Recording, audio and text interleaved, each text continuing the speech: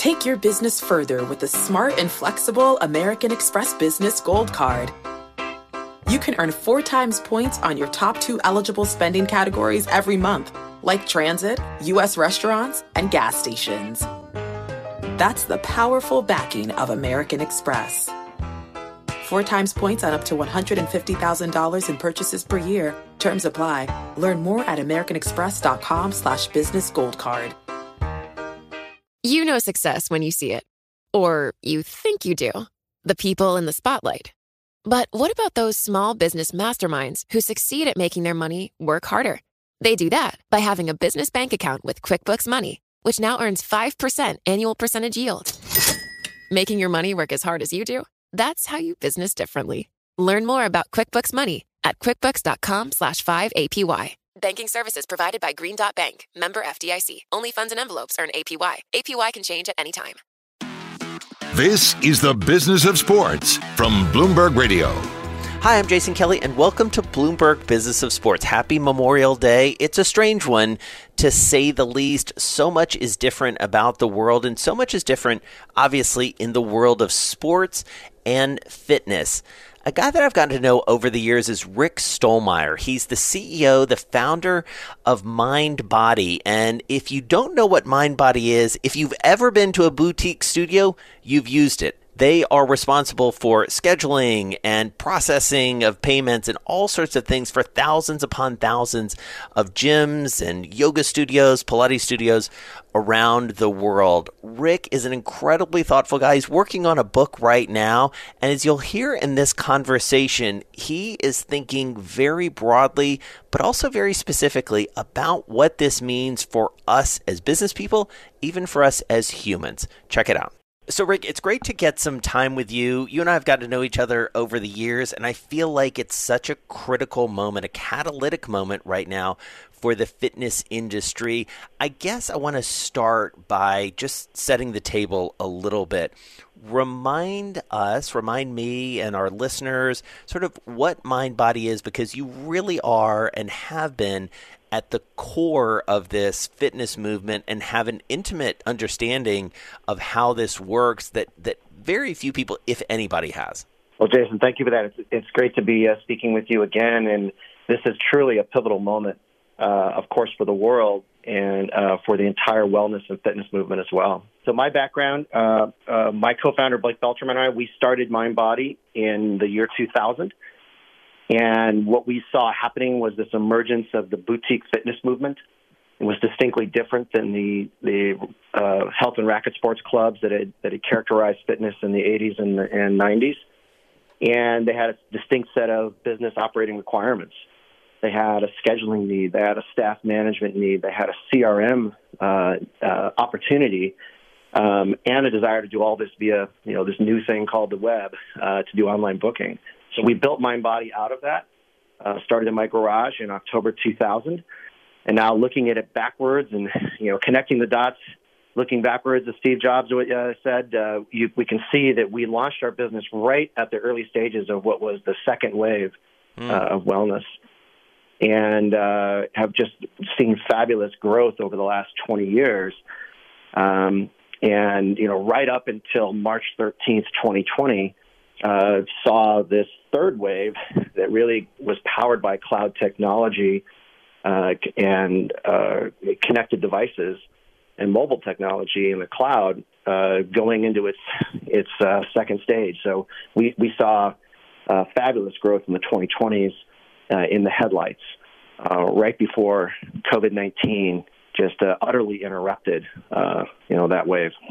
So I want to get to the present wave and that end and maybe where we go next. But let's go back to the first, if we can, because this is something you and I have talked about before.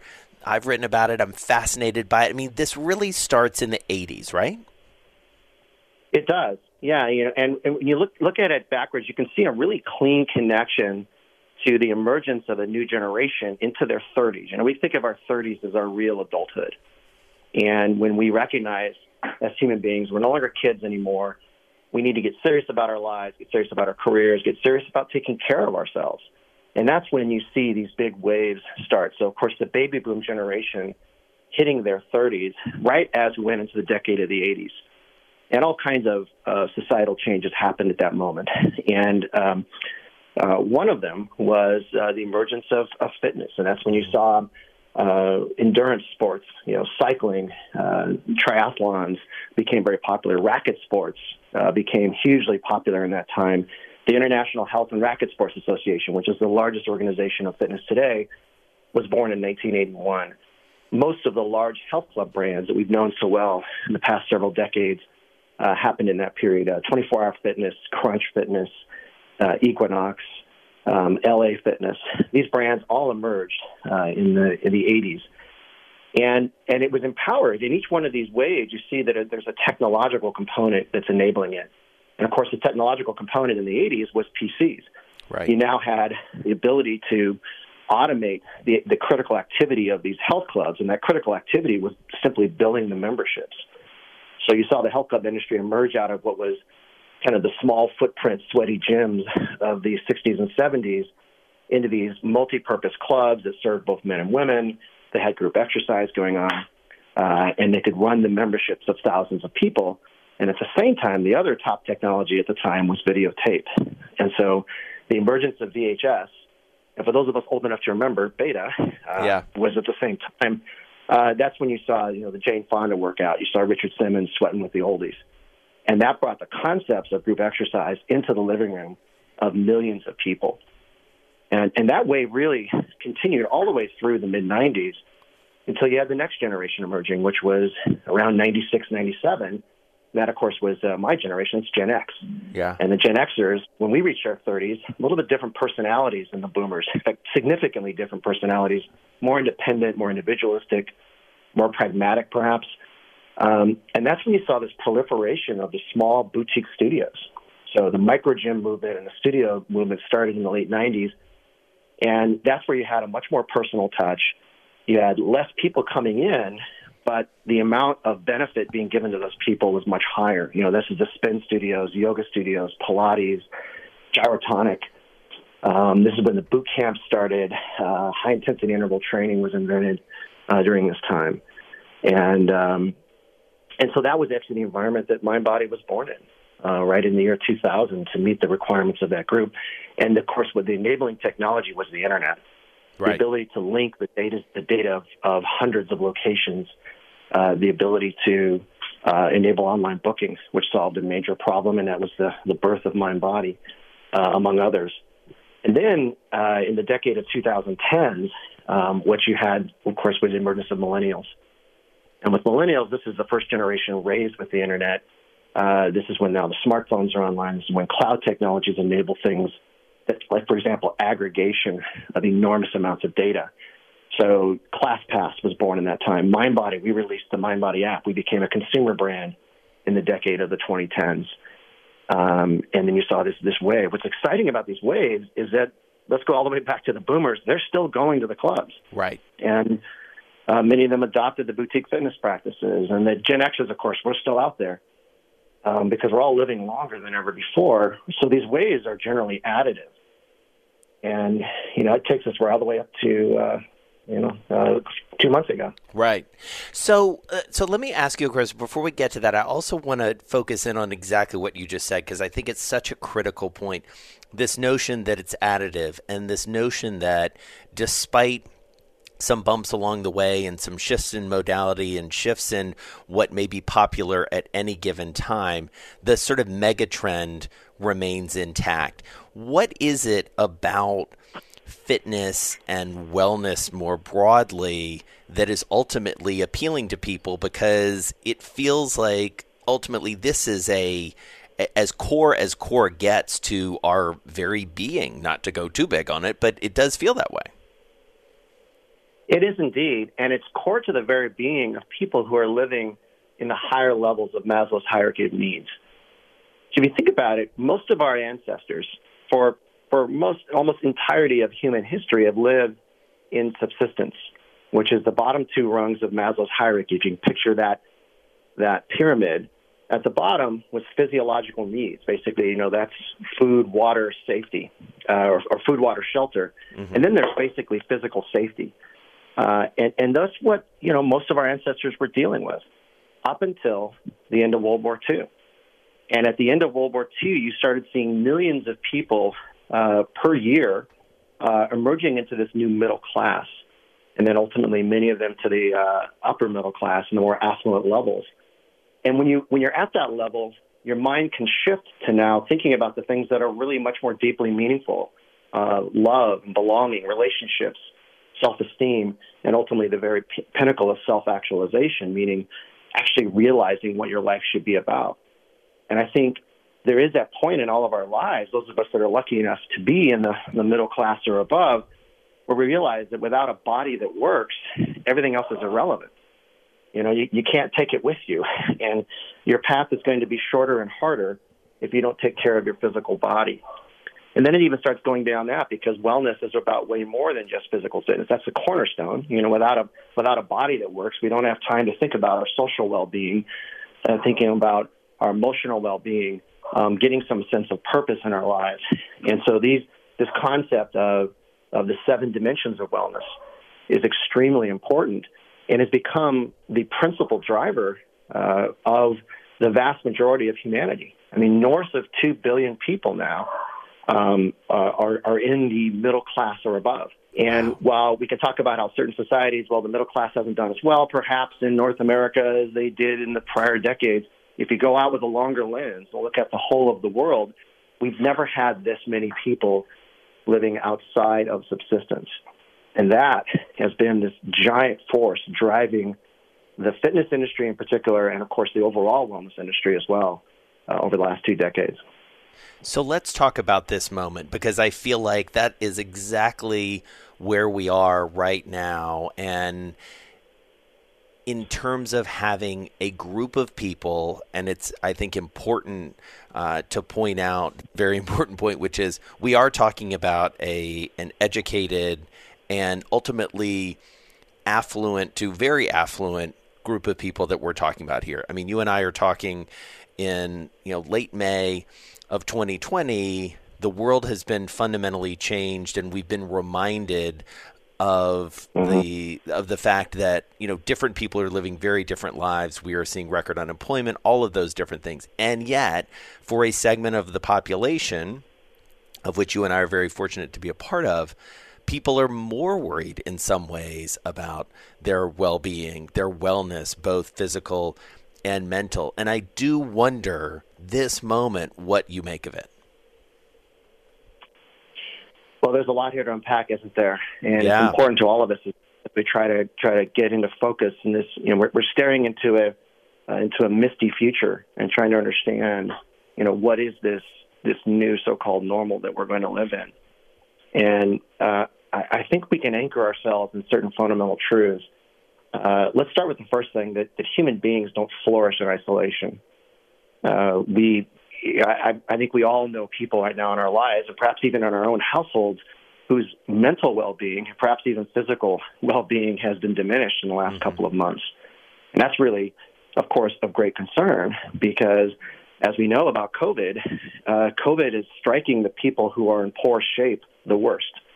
So, the so-called pre-existing conditions, obesity, cardiovascular disease, hypertension, type 2 diabetes, these things are predominantly preventable and predominantly caused by a sedentary lifestyle and insufficient nutrition, or the wrong nutrition.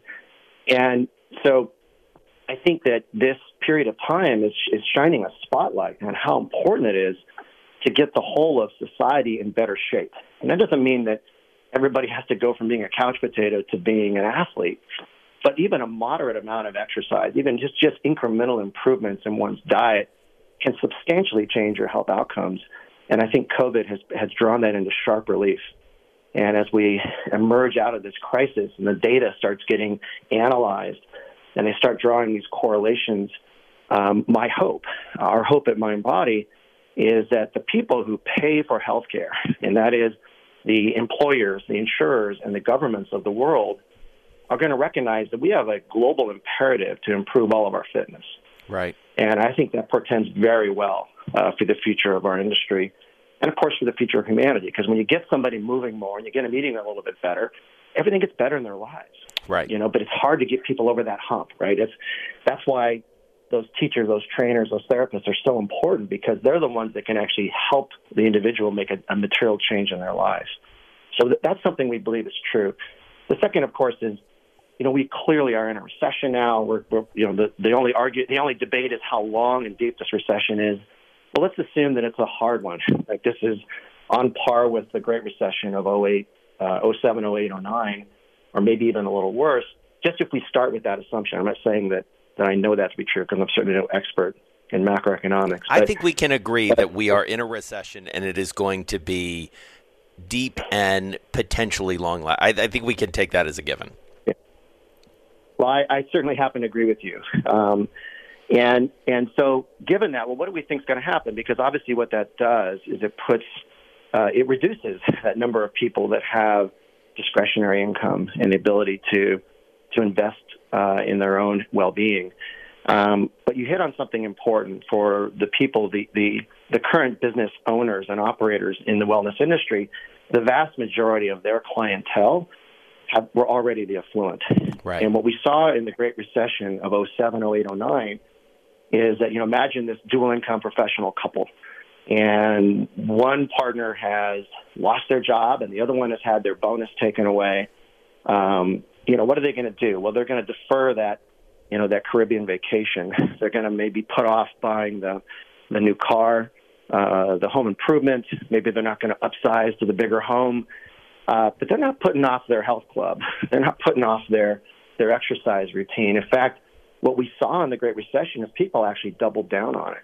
Right. And we saw that most of the big brands that we know today in boutique fitness and wellness, so Orange Theory Fitness, F45, Pure Barre, Bar 3, Daily Method, Bar Method, Yoga Works, Core Power Yoga, most of them actually emerged in the middle of economic crisis. And in my conversations with the business leaders of both the bigger brands as well as the strong local brands, so we call them the local tigers, they're planning to invest coming out of this crisis, and they see an opportunity. And so we believe that the industry is actually going to reaccelerate quite quickly out of this. The question is, what are people going to be doing? Right. And, well, you anticipated my next question, because I see them accelerating. I agree with you to some extent, but unlike the last crisis, which was a financial one, this is a health crisis at its core, and human behavior has changed and presumably will change on a relatively permanent basis. So what does that acceleration look like?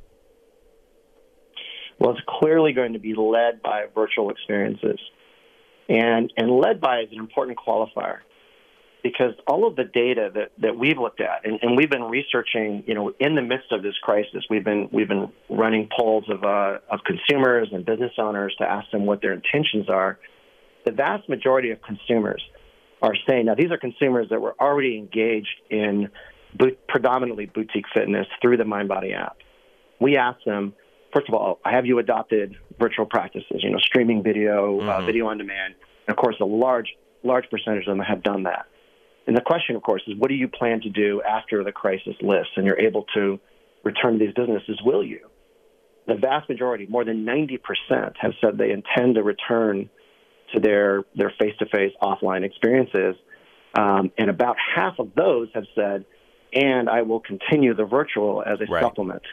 A complement activity, because even somebody that was highly engaged was probably only going to the studio a couple of times a week.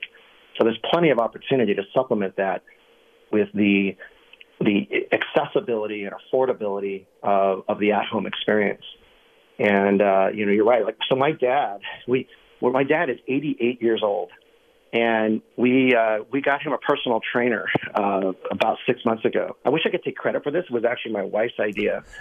And he just loved his personal trainer, and would show up, and this guy would give him these exercises designed for elders. It's about strength and balance and avoiding injury. anyway, he's doing it now on his iPad. My 88-year-old dad is taking live streaming classes and sessions on his iPad. So this crisis has trained all of us on how easy it is to do that, and we're not going to forget that easily. But we don't believe that people will lose their hunger for the face-to-face. In fact, it may even be amplified in the years ahead. Yeah. Take your business further with the smart and flexible American Express Business Gold Card. It offers flexible spending capacity that adapts to your business. You can also earn up to $395 in annual statement credits on eligible purchases at select business merchants. That's the powerful backing of American Express. Terms apply. Learn more at americanexpress.com/business gold card. I do wonder, though, Rick, just to challenge you on this a little bit. We talk a lot about, and we think a lot about the restaurant industry, for instance, and in the immediate term, in the short, and maybe even to midterm, basically being able to make ends meet to survive. That the business model is crimped at best and devastated at worst. Ultimately, we are talking about, when it comes to boutique fitness, a lot of small businesses in many cases. And I do wonder about the viability in the short term, basically being able to survive, and then on the other side, being able to find that right mix of things to charge the right amount that make them viable businesses. It's clearly going to be challenging, and I think it is a pretty close analog to the restaurants and the boutique fitness studios. These are both experiences that we, prior to COVID, were spending a lot of time and money on. And so, as I recall my Econ 101 class in college, if you have a supply that's been crimped, and crimping is the right word, and let me just add into that, I think this will be a time in which many of these boutique wellness studio owners just throw in the towel. Yeah. And it's, this is the time when you go, how committed am I really? How hard do I really want to work for this? And so, perhaps a quarter of the industry that we see today, of the bricks and mortar locations we saw before COVID, probably won't be there by the end of the year. And keep in mind, by the way, underlying this has always been this kind of like steady flow of people opening up their doors and trying to make a go of it, and only half of them are there 2 years later. So there's always been this underlying natural churn. And what we've seen historically is that once a business owner gets past her second year, well, that's when if she's gotten that far, her chances of long-term flourishing are actually quite high, because she's developed her following, she's perfected her craft and her business model, and those businesses can go on for decades. So I think we'll see, it's like a shaking of the tree. We're going to see a lot of people just capitulate, and that's probably helpful in the near term, because what it's going to do is enable those who are more committed to have a more viable business model. And so, you take a spin studio where there were 30 bikes, and now there can only be 12 bikes to give those distancing. Instead of the classes being stacked back to back with a 5-minute changeover, now you need 15 minutes or 20 minutes for a total wipe down and sanitation of everything. You can't have people queuing. You can't have people just like mingling outside, because there's no way to maintain social distance when the next batch of people are coming in. You add all that up, and you just don't have the capacity to deliver as many sessions as you did pre-COVID. What estimates? If I had to throw a dart on the wall, maybe 60% capacity prior to the crisis. So Econ 101, if we assume there's still sufficient demand, if a quarter of the storefronts have gone away, and if the storefronts remaining only have 60% of their prior capacity, what happens to the price? It has to go up. Right. And so I think the price of a nice meal in Soho is going to go up.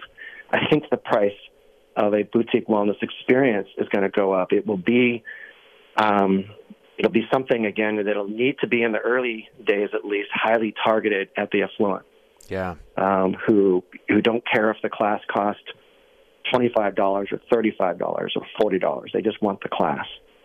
And I think you can help ease the sting of that for those who aren't as affluent, because you could offer hybrid memberships. Mm-hmm. So you have also, the class has only 12 people in it in a spin class, but you've got a bike at home and you connect that bike. And by the way, that thing that Peloton's doing today is going to get totally democratized. The ability to link up a machine to a cloud server and mash up your cardiovascular output to the output of the machine, that is now democratized. We offer that capability to our customers at Mindbody. It's called FitMetrics. And you're going to start seeing people deploying this in their homes with a myriad of different providers. So I could have a practice where I'm going into the face-to-face experience maybe 2 or 3 times a month, and I'm doing a streaming class other times. Right. So you could imagine hybrid memberships that give you a certain amount of face-to-face experiences and then unlimited access to streaming. It's interesting. I mean, I have been thinking, obviously, a lot about this, and I do think about that at-home piece a lot. And I think I've told you before that, when Peloton first came on the scene a few years ago, we were at a moment where I thought, you know what, doesn't make sense. That's a backward step. We've come out of the basement in many ways, and we want to be in these boutiques. We want to be around other people. I certainly, and I own this, I've told John Foley this, the CEO of Peloton, founder and CEO of Peloton, that, I think I missed in many ways the power of the virtual community and the power of technology in all of this. And you understand this a lot better than I do. I do wonder, to pick up exactly where you were talking about, how quickly, if we can even ballpark it, has this accelerated this online and at-home trend, sort of, which I think was an underlying trend and now feels like a mega trend. I mean, has COVID accelerated that 5 years, 10 years? Like, help give me some context here. I think 5 years is a good number because, as we were mapping out this particular wave of fitness and thinking about what's coming next, the natural arc is when the Gen Zs hit their 30s. Well, that's going to start happening in actually about 7 or 8 years. And so, it's not a clean cutoff, is it? I mean, generations are just a way to kind of understand things in a broad perspective and aren't definitive necessarily. But certainly you're disrupted by something like COVID, right? It's like you think about like big economic shocks or, something of this scale. Obviously, that generations are deeply affected. All generations are deeply affected by something this big and exogenous. Well, exactly. In fact, and if you go back to read the original books, the books by Howe and Strauss, in the early 90s, the people who crafted this whole generational theory, that's exactly what they said. Big disruptive events can change the timeline, and I think that's happening here. And so one of the ways that's happening is in how instantly comfortable we're all getting with virtualized and cloud-connected experiences. And imagine how much harder this would have been if COVID had hit 5 years ago. I know. I mean, it would have been, as disruptive as this has been, seamlessness with which we all moved to Zoom meetings and the existence of Facebook Live and the existence of Instagram video, and, of course, just the predominance of YouTube. All of these things weren't there even 5 years ago to the degree they are now. And so I think this has probably accelerated the timeline 5 to 7 years to kind of land that one. And when you do this kind of disruptive shift, it's not a clean wave anymore, is it? Like the wave just crashed on rocks. Right. And so there's this kind of messiness that it means a lot of business churn and a lot of rapid business creation. So I think business formation in the space will accelerate. I think clearly, Peloton and Mir this is extremely fortunate for them, and the adoption rates have been fantastic. The reality we all got to remember, though, is they're not going to own it. Right? This is way too easy to do what they're doing, and there is something about having a relationship even if it's predominantly virtual, a relationship with your teacher and your trainer. And yes, you can have that to some degree through a Peloton or a Mirror, but the idea of a local and authentic experience with your local teacher, your trainer, with a therapist, that allows you to actually meet them face-to-face periodically. That's something that the existing boutique wellness industry can provide. Right. And there are hundreds of thousands of those practitioners. So if it was all going to be Peloton and Mirror, then we would all be taking classes from the same few hundred people. Yeah. I don't, and 50,000 people in a class. I don't think it's going to have quite the same appeal. Yeah. Go ahead. No, go ahead. I'll come back to that point. Well, no, I'm going to take a pretty radical shift in the conversation. So finish what you're saying. Okay. Yeah. Okay. So what we see the opportunity in this sheltering at home, I have 2 millennials and 2 Gen Zs, and the Gen Zs have been teaching me what they've been doing on their devices and computers all day. Yeah. Because I'm actually experiencing them, and so this idea of these kind of micro social circles that they create globally is really fascinating. So people that are interested in a certain topic, and the ability to specialize in the formation of your social group. My 20-year-old is on a system called Discord, and Discord is kind of like Slack for everybody. And you create your own group. It's called a server, and the group creates its own group rules, and they socialize together. They decide if they're going to let somebody into the group. And my daughter is, in fact, running a server with thousands of members on it, and she helped craft the purpose and the rules of this group. You can imagine wellness developing in the same way. Yeah. So the relationships are no longer just restricted to the people that you have locally. You could be part of a group that has representatives on every continent, every occupied continent, and centered around a particular set of interests, time of life, professions. And so I think that the definition of what is local and authentic changes. Yeah. But that it's still a massive opportunity, and there's a whole new type of wellness business that emerges out of this. Well, and to your point, I mean, and I think it is something that, as you look at the history of Peloton, just taking that as an example, it is something that I think Peloton opened a lot of our eyes to, which is this notion of a very meaningful community being created among people who never had met each other, but had these commonalities to that exact point. And, I remember going to Peloton Homecoming last May, and seeing all these people sort of come in who had never physically met each other and yet felt deeply connected to each other because they had taken the same class and they had found each other and deepened their relationship virtually on Facebook and other social media platforms. And I do, as you say, it's a really interesting point that Peloton and Mirror and others don't actually own that concept. They helped pioneer it to some extent, but it's going to be much bigger. One of the things I also wonder about, and I'm talking to you, from my home in suburban New York City, and you're out on the West Coast in San Luis Obispo, where you've lived for a long time.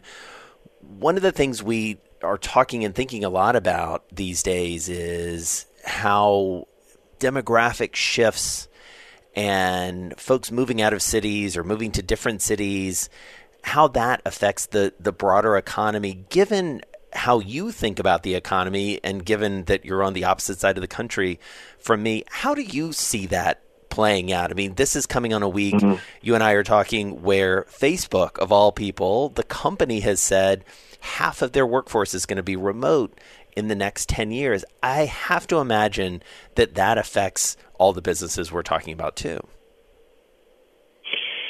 Well, it's going to shift where they need to be for sure. And, another anecdote. So my eldest 27-year-old daughter, she and her boyfriend, who's around the same age, he's a senior software engineer. She's a school teacher. They're both living in San Francisco in a house with 6 other people. Like this, classic millennial living in the 2010s. they're done with that. Yeah. And in fact, they just signed a lease on their place, a new place in Marin. They're going to get out of the city. Their comment was, and they just went up, they've been sheltering with us for 2 months. They just went back up into the city to check things out. And there's just lots of space for rent already, and the rents are dropping. So I think what's one of the things that as a Gen Xer, I found fascinating by millennials that they love this living right in these high density neighborhoods, which is something my generation just didn't love. Like, you know, our dreams were around white picket fences and a green grass lawn. And I think there's a real chance that has permanently shifted as well. As tough as this was for those of us in suburbia, it was much tougher on those people living in the downtown area. You know, I agree. Yeah. I don't even think it's close. I mean, in terms of, again, I'm talking to you from Westchester County, and I can tell you, like, definitively, my experience has been so starkly different from people who are living in an apartment in New York City, especially if they have a family. The idea that I can go for a walk, that I can, call you from my back porch with birds chirping in the background and all these different things, it is radically different. Well, as we wrap up, I mean, and you've been giving me such a good sense of this already, but I do wonder, because as you've demonstrated through this conversation, you're an incredibly thoughtful guy. You have an understanding of history. And I do wonder, like, how do you think this has changed you? This experience has changed you because you've built this business, you sold it, you've continued to build it, you think about your product, but how do you think it's changed you as a human? Well, first of all, it has underscored to me the most important things of life, to not take for granted one's own health, the pointlessness of material possessions if the rest of your life isn't in order. For me, I feel incredibly fortunate. My economic well-being isn't at risk in this situation. This has certainly put my business under severe challenge. But there are many, many, many other people that are going to be really suffering in the years ahead. And so for me, my wife and I, we're a lot of thinking about how can we help. Oprah just put out a call, but really interesting what she's just done. She's, giving quite a bit of money already to causes. And she's saying those of means are going to need to step up. Right.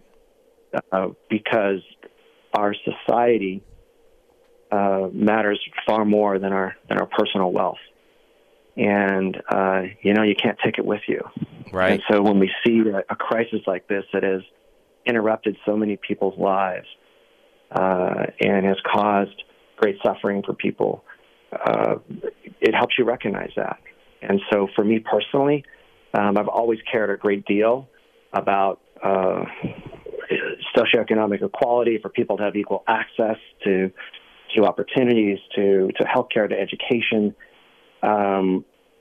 This makes me motivated to double down on that, because I don't want to live in a world like some third world country where my kids and I are affluent and we're living behind walls with concertina wire on top. If you've seen countries like that, it's abysmal. You have to hire private security so your kids can get to school. That's not a world I want to live in. So it has sharpened my focus on those issues. Let's fix the societal issues we had before, while at the same time creating an exciting vision for the future, so that the younger generations can be excited about where we're going, and that there's economic mobility for those that are hardworking and talented and want to achieve in their life. Yeah. So it's refocused me on that. Well, it definitely feels like we are at all sorts of intersections and pivot points, and the decisions that we make right now over the next few months even are going to have a really strong determination, maybe in a way that you and I have never seen in our lifetime. So grateful to you for spending some time with me, Rick Stolmeyer. I feel like this was long overdue in some cases. Like, we've had some good conversations over the years, but we've never really been able to go deep like this. And I'm sorry it took a pandemic to do it, but really enjoyed it, and hope to see you on one of these coasts before too long. Thank you, Jason. Well, I really appreciate the work that you're doing, and have enjoyed the conversation. And that was my conversation with Rick Stollmeyer, CEO, co-founder of Mindbody. Really loved catching up with him. We've known each other for a few years. I've been an admirer of him and his work, and can't wait to read his book when that comes out. Also can't wait to see what his company and obviously the fitness industry looks like on the other side of this. You've been listening to Bloomberg Business of Sports, the Monday podcast edition. We're here every week, Monday, Wednesday, and Thursday, with some of the most interesting and we hope informative conversations you hear about the business of sports. I'm Jason Kelly. Check me out on Twitter at Jason Kelly News. Collaborate for a greener future at the Bloomberg Green Festival, a groundbreaking celebration of the thinkers, doers, and innovators leading the way. From design and culture to technology, science, and entertainment. Hear from inspirational speakers and immerse yourself in climate solutions. July 10th through 13th in Seattle. Title sponsor, Amazon. Official airline, Alaska Airlines. Get 20% off using promo code radio20 at BloombergLive.com/Green Festival.